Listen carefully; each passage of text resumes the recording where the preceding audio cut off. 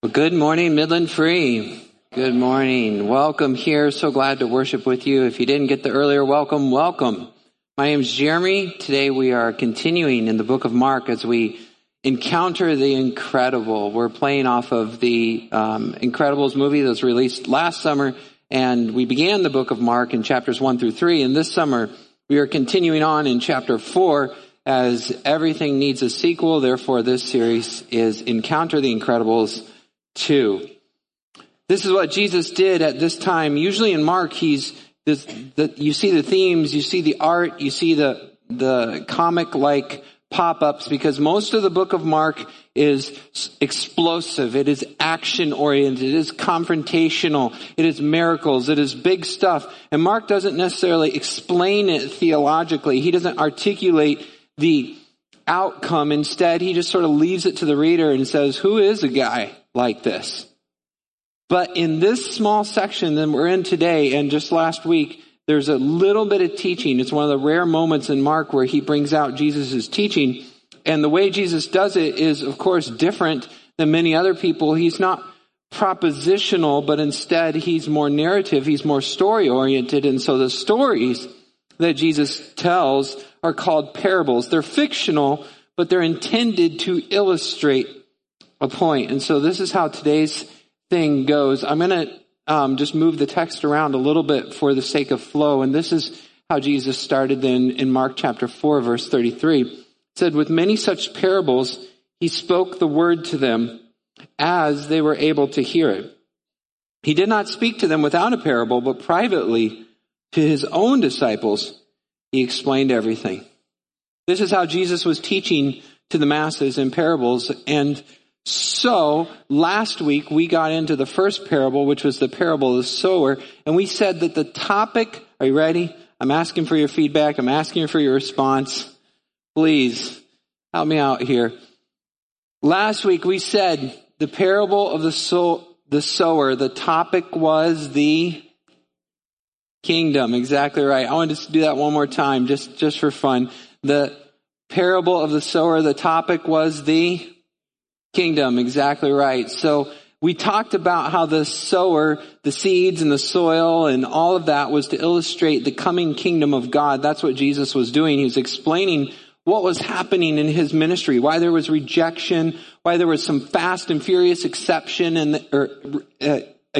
him, and then it sort of faded away, and why ultimately the seed has to fall to the ground and die before it produces fruit. That's the parable of the sower. That's a kingdom parable. And these kingdom parables, what they do are three things. They balance expectations, because some people think the kingdom is going to be a certain way, and Jesus says, no, it's more like this. And then for those who are a little bit surprised or put off by the fact that their expectations weren't exactly reality, he sort of encourages them to take heart. Don't worry, even though it's not like you thought, it'll be better. And then following that, or subsequently, he says, okay, so here's what's going to happen. Now here's how you can be a part of it. So kingdom parables balance expectations. They teach us to take heart and take part. To take heart and take part. That's what they do. So last week was the parable of the sower, and building upon that now are two subsequent or following sort of agrarian parables are going to speak to this very agrarian or farming society. And they are these. One is the parable of a mustard seed, and the other is the parable of the farming process. A mustard seed and a farming process. Now I know those are in the opposite order in which you find them in Mark chapter 4, but I'm going to move through this sermon in sort of a logical order. Rather than starting with the farming process, I'm going to start with the seed and then move into the farming process. So sort of chronological in my approach there. That's on purpose, and I think it'll make sense as you see it develop. So the kingdom of heaven just simply is like a seed in a farming process. Your Bible is going to say a mustard seed, and it might say the growth is one parable. It might say the growing seed is the other parable. There's a lot of different names for it, but I'm just going to go with the short version, a seed in the farming process. So let's start then first with the seed. This is not Frog and Toad's story of the seeds. This is Jesus's story of the seed, and it's in Mark chapter 4, beginning in verse 30. Mark chapter 4, verse 30, it says this, Jesus explaining to them the topic, the kingdom. And he says, with what can we compare the kingdom of God? Or what parable shall I use for it? How shall I illustrate this to you guys? It's like this. It is like a grain of a mustard seed, which, when sown or planted on the ground, is the smallest of all the seeds on earth. And yet, when it is sown, it grows up and becomes larger than all the garden plants and puts out large branches so that the birds of the air can make a nest in its shade. Okay, that makes sense. Let me show you a little bit more of what he's saying. First of all, the mustard seed. How small is a mustard seed? Well, here's a picture of a bunch of mustard seeds. And you probably still can't tell how small they are. I like mustard, by the way. I prefer honey Dijon. But here are mustard seeds, and here's what it looks like in the hand. They are very, very tiny. You can hold that up there for just a second. They're smaller than wheat, they're smaller than millet, and they're smaller than barley. However, they are bigger than a poppy seed. They are bigger than a poppy seed. Ooh. Oh no, Jesus made a mistake. Did he? Was he wrong? Was he ignorant? Was he just a product of his culture and conditioning? A limited, unenlightened first century thinker? No, of course not. Of course not. You see, what's happening is Jesus is speaking directly to his audience. You can go ahead and put away that picture now. Jesus is speaking to his audience. And so if you look at the original language, and you don't have to look at the original language to get this, it just becomes a bit more clear. The first thing he says is he says, look, it is when sown on the ground. In other words, there are a lot of different seeds out there, but there are only certain seeds that you farmers are planting. There may be smaller seeds, but if you want to get technical and argue about the size of the seed and say, oh, I know a smaller seed. What he's talking about is you people who are sowing sow a variety of seeds in that time period under those conditions, and of those seeds, this one is the smallest. So you could, of course, find a smaller seed, but that's not what we're talking about here. We're talking about first century Judaism in that part of the world. Moreover, his purpose is not to teach about botany. This is not a biology lesson. This is not the full exploration of everything on the planet, but instead, it's simply to get across the point that something small transforms into something enormous.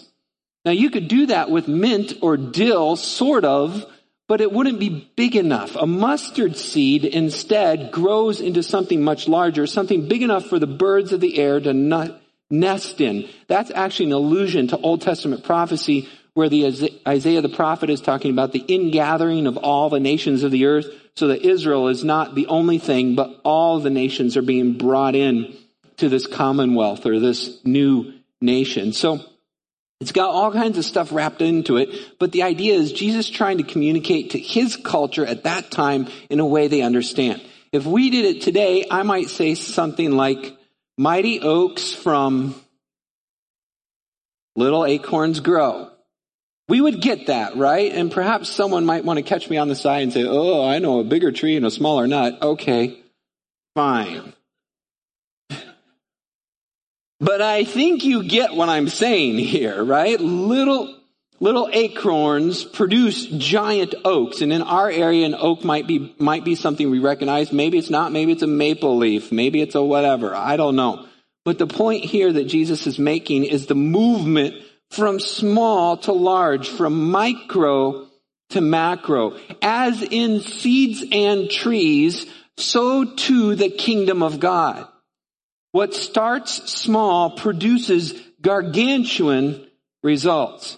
The point of the parable is to illustrate that small starts produce big results. Small starts produce big results. Small starts produce big results. Small starts produce big results. You got me? Here's what the seed is trying to get across. And look, while that seems like a very simple point, it's actually not. If we stop for a moment and actually post that on our TV screens next to what we're seeing on our TV screens, they will look very different. Because when I see the president going to have a dinner with the queen, what I see is this immaculate presentation of enormous gargantuan proportion. And I think, boy, those people must be important. Only the king and the queen get a dinner like that. That is huge. Look at the entourage. All the people have lined the streets. There are limousines and guards and fanfare and pomp and circumstance. That is impressive. When I am looking for something impressive, I'm looking for big. The bigger, the better. And we're not even in Texas. I could preach that here in Michigan, I'd probably be okay, but down in Texas, watch out. I've just about stepped into heresy, but the reality is this. We think as human beings in these terms: diamonds, cars, homes, portfolios, SUVs, RVs, castles, entourage, state dinner, etc. It doesn't matter. Bigger is better. You were impressed with a bigger promotion. You were impressed with a bigger job. You were impressed with a bigger paycheck, a bigger career. Bigger is better. For us as humans, that's the way we think. But Jesus comes on the scene and paints a very different picture. Instead, what he says is that small, unimpressive, and hidden under the surface is the best. Completely antithetical to our normal way of thinking. What starts small produces huge results. And so we need to stop right here and ask ourselves the question: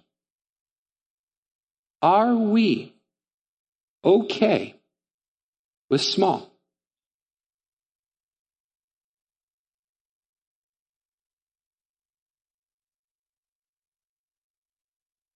Are you okay with small?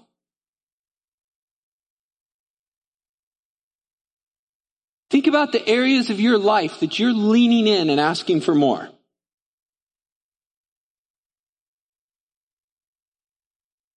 Is it possible? Is it just possible that God may be saying to you, less is more?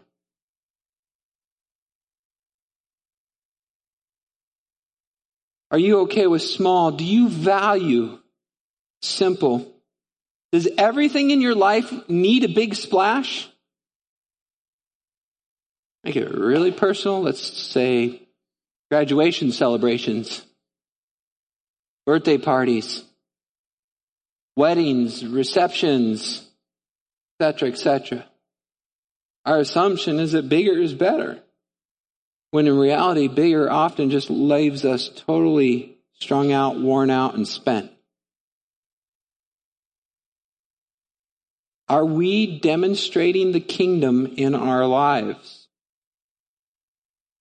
Or are we showing something else? Small starts produce big results. Here's the principle of the seed. It seems simple, and yet it's so contradictory and antithetical to our culture that it's unbelievable. Jesus' picture is very different than our own. He says to us, small. Think small. Start there. And then what? Does it stop there? No, it doesn't stop there.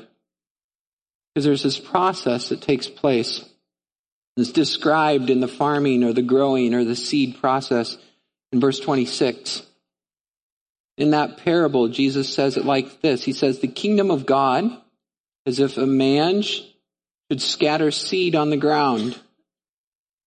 He sleeps and rises night and day. The seed sprouts and grows. He knows not how.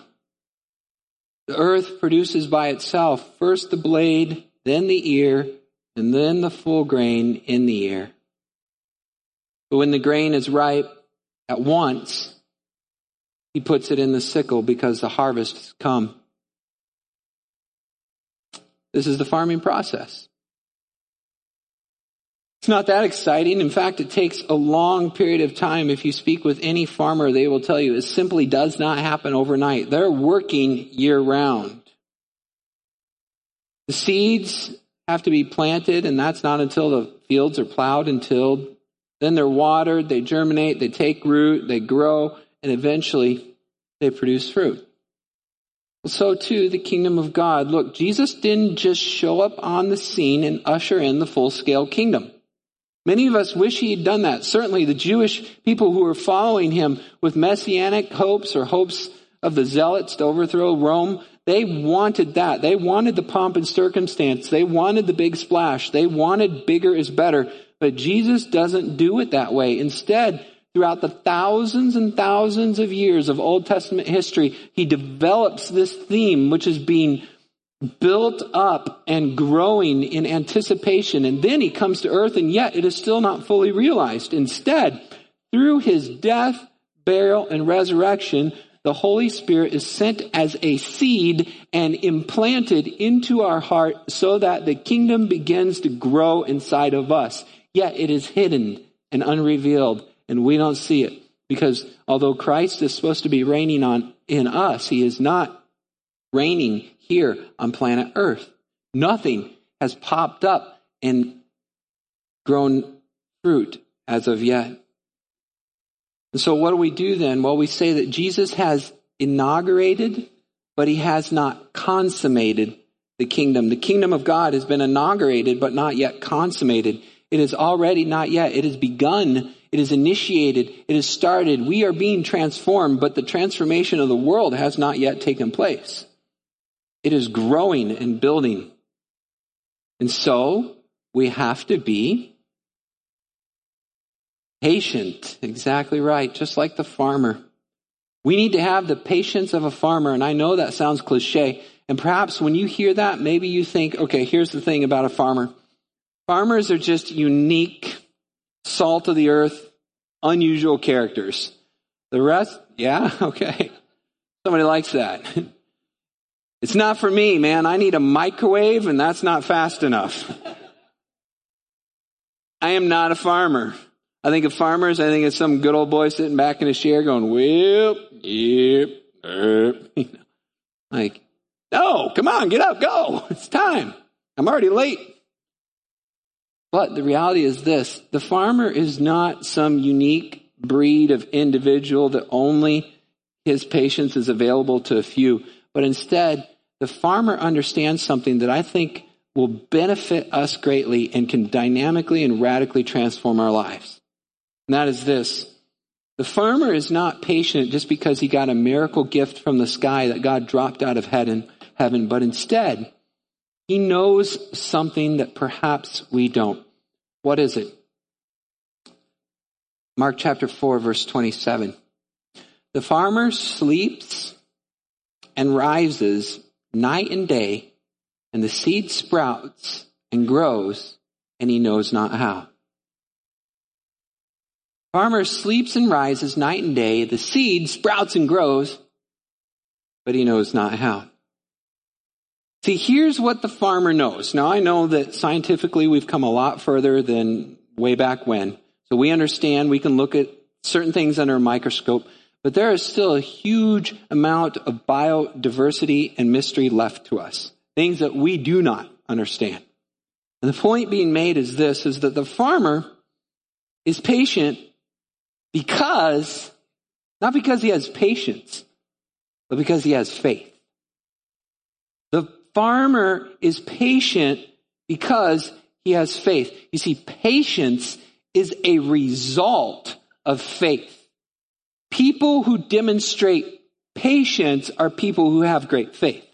Patience is a result of faith. And so what this verse shows us is, look, the farmer gets up, he does his thing, and every day, over and over and over and over again, he does it, and he goes to bed, and he sleeps. And he wakes up the next day, and he pulls more weeds, and he sleeps. And he wakes up the next day, he pulls weeds, he waters, he sleeps. He does it over and over and again. So the first thing we see the farmer knows is that this process of kingdom building, this process of farming, this process of growing in our faith and waiting for the promises of Christ to be revealed is long. It is a long, long process. It is gradual. It doesn't happen overnight. And so he doesn't get all worked up if he plants the seed in the ground and all of a sudden, boom, it doesn't burst forth and bear fruit. He's like, I'm not expecting it to do that. What were you thinking? It's going to be a long day. That's what we did today. Tonight we go to bed and we get up and do it again the next day. Some of us approach our Christian life and we're like, man, I said the prayer. Where's the answer? Doesn't always happen like that. God has not answered my prayer yet. The seed is not sprouted forth and bearing fruit yet. It's long, it's gradual, it's slow, it's mysterious, and yet it is certain. So too with the Christian faith, you got to see, you got to understand that this is the analogy. This is how nature reveals the character of God. This is the point that's being made. This is Romans chapter 1 is saying, look, nature is not God, but nature tells you something about God. And what it tells you is God is mysterious. That is not a surprise. And yet we act as though he should be predictable. I did this and therefore he should do this. Do you not know? Have you not heard? His thoughts are not your thoughts. His ways are not your ways. He will produce, just not in your time, in your way, in his time, in his way. So why are you binding him to yours? That's not right. You need to just get up, pray, do your day, go back to sleep and wait and do it again.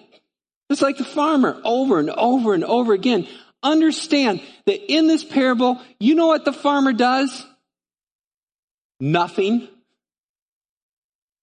Actually, the only thing he does is he sows.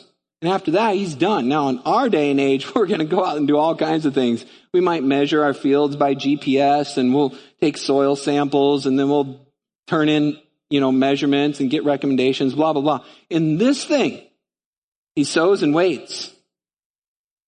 That's the farming process for him. And that, you know what, is the kingdom process for us. We sow and we wait. We sow and we wait and we sow and we wait. And there's no shortage of seeds. Yet we cannot command the results. How badly would I like to see every seat in this room filled? And you know how many times I prayed that? I don't even want to tell you. Lord, get us out of debt. Lord, fill us. Lord, do this. Lord, do that. The Lord says, wait. Not my time, not yours, not your way, mine. I'm going to do what I want, and I'm going to move my kingdom forward, and you need to be on board with that, Jeremy. What's Pastor Jeremy? That's Jeremy. Get on board, Jeremy. My way, not yours. Look, you got to understand, this is the beauty, the intelligence, the extreme wonder of the farmer who sits there in dirty boots and old overalls and speaks like a redneck and yet instructs us all. He knows something we don't. He knows that the process is slow, long, gradual, mysterious, yet certain. That's why the farmer says, as sure as the sun will rise. Exactly right. As sure as the sun rises. And you know what we Christians say? As sure as the sun has risen. He is risen. He is risen indeed. Look, it's certain. It's a guarantee. It's not a question. The kingdom will come. God's will be done on earth just like it is in heaven. The thing is, we're sort of in this in-between land, this already not yet. We're waiting. We've begun to sow. We should keep sowing. But as we sow, we simply wait and trust and believe. And then, as we believe that what God has said will come, guess what we'll see at work in our life? The fruit of the Spirit, which is patience. The patience is the result of faith. Nature is reflective of God. God is mysterious.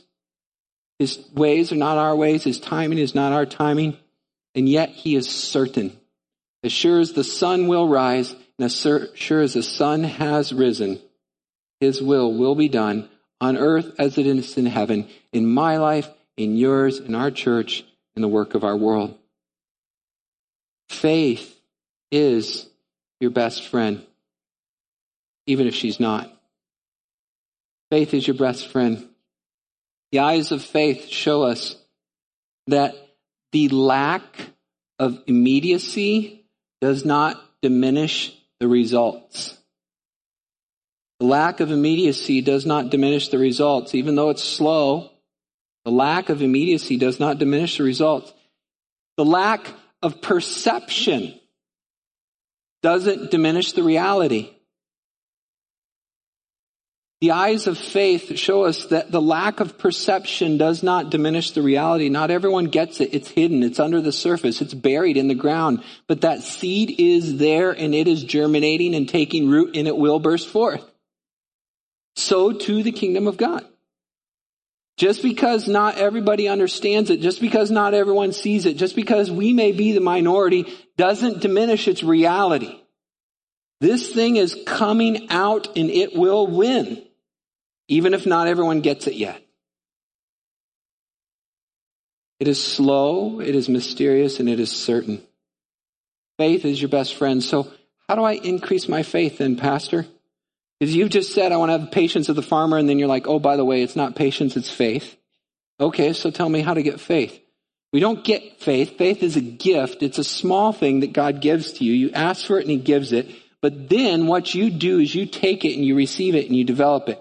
How does the farmer do that? The farmer does it like this. He admits, he recognizes that he doesn't understand everything. Like, he doesn't get what's happening underneath the soil. It's hidden to him. And yet he knows that the principle is, the overarching principle, if I plant this thing and if I water it and if I take good care of it, it will grow. So even though I don't understand all the intricacies as a farmer, I get the general idea. Farmer understands the general idea. So too does he have experience. Look, this probably isn't his first season of planting. He's probably seen his grandpa do it, his dad do it. He's helped along the way. He's done it for his family. And now, regardless of where he's at in the career development, he's done it so many times that he knows, yeah, there's a good season. There's a bad season. Sometimes there's floods. Sometimes there's tornadoes. Sometimes there's hail. But generally, there's a spring, summer, winter, fall, and I can count on this year after year. So if it's not a good year this year, it'll be better the next. And that's the way things go. He's experienced. And as a result, because of what he does know, and because of his experience, then he has faith for the future. Even if something kind of knocks him out along the way, he's like, okay, that was 1 year. We've got next year and the next and the next. And this is a way we should approach our Christian life. We need to get some general knowledge. We won't get every single detail. We won't understand the infinite mind of God. We won't get all the mysteries. But by getting in his word and applying it to our lives, we can get the general idea. You can read the Bible for yourself and you can get close enough to knowing what God wants you to do that you can make progress. It's not that much of a mystery. Sure, it's a mystery how the Holy Spirit works and how the end times come together and all this other stuff. But at the end of the day, love God and love others. And you're on the right path. And all of a sudden you'll see fruit coming up.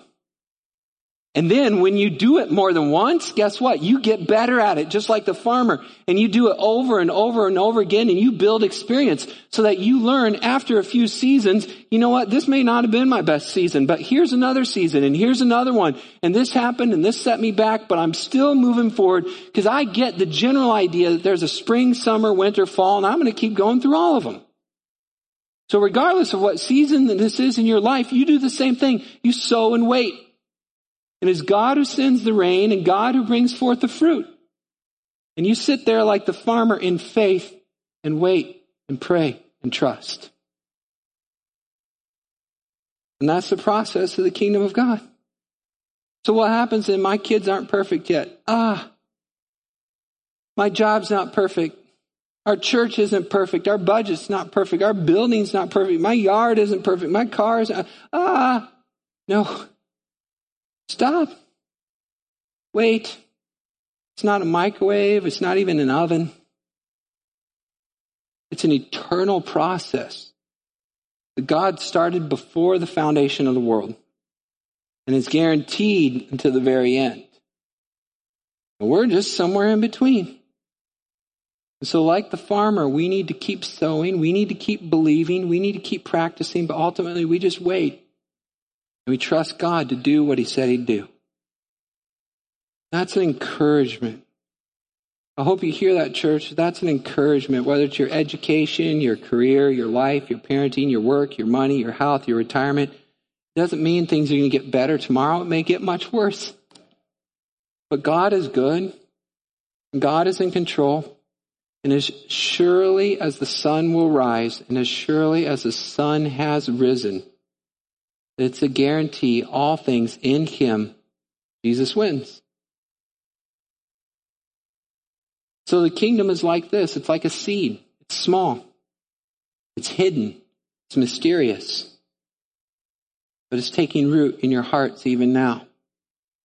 The kingdom is like farming. Gradual. It's slow. Mysterious. And yet, it is certain. Small starts produce big results. Are you okay with small? You okay with slow? No, I'm not. I'm praying and trusting and hoping that God will grow that in me. We follow the way of the farmer. By grace through faith, believing in what God will do, waiting on Him. Church, we can do this. You can do this. God can do this. This is not a self-help sermon designed to make you a better you or help you feel better about yourself, but instead this is an eternal sermon based on God's gospel, which says that all things are in Him, a guarantee. And if that is the case, if I have faith in that, then nothing else matters. I can trust Him for everything else. When I break, when it breaks, when whatever breaks, it's going to be okay. Because God is doing His work. Slow, steady, gradual, mysterious. It'll happen. On earth, just like in heaven. Father, we praise You and thank You. Lord, You're a good and gracious God. I just pray, Lord, that You help me to trust You. Lord, I recognize that many times in my life I've been quick to speak and slow to listen, or quick to act and slow to wait, quick to plan and slow to prayer. I just pray, God, that as You transform us, that's one of the things You change. You would help me, help us believe in You, or to wait and pray and bring You glory. In Jesus' name we pray. Amen.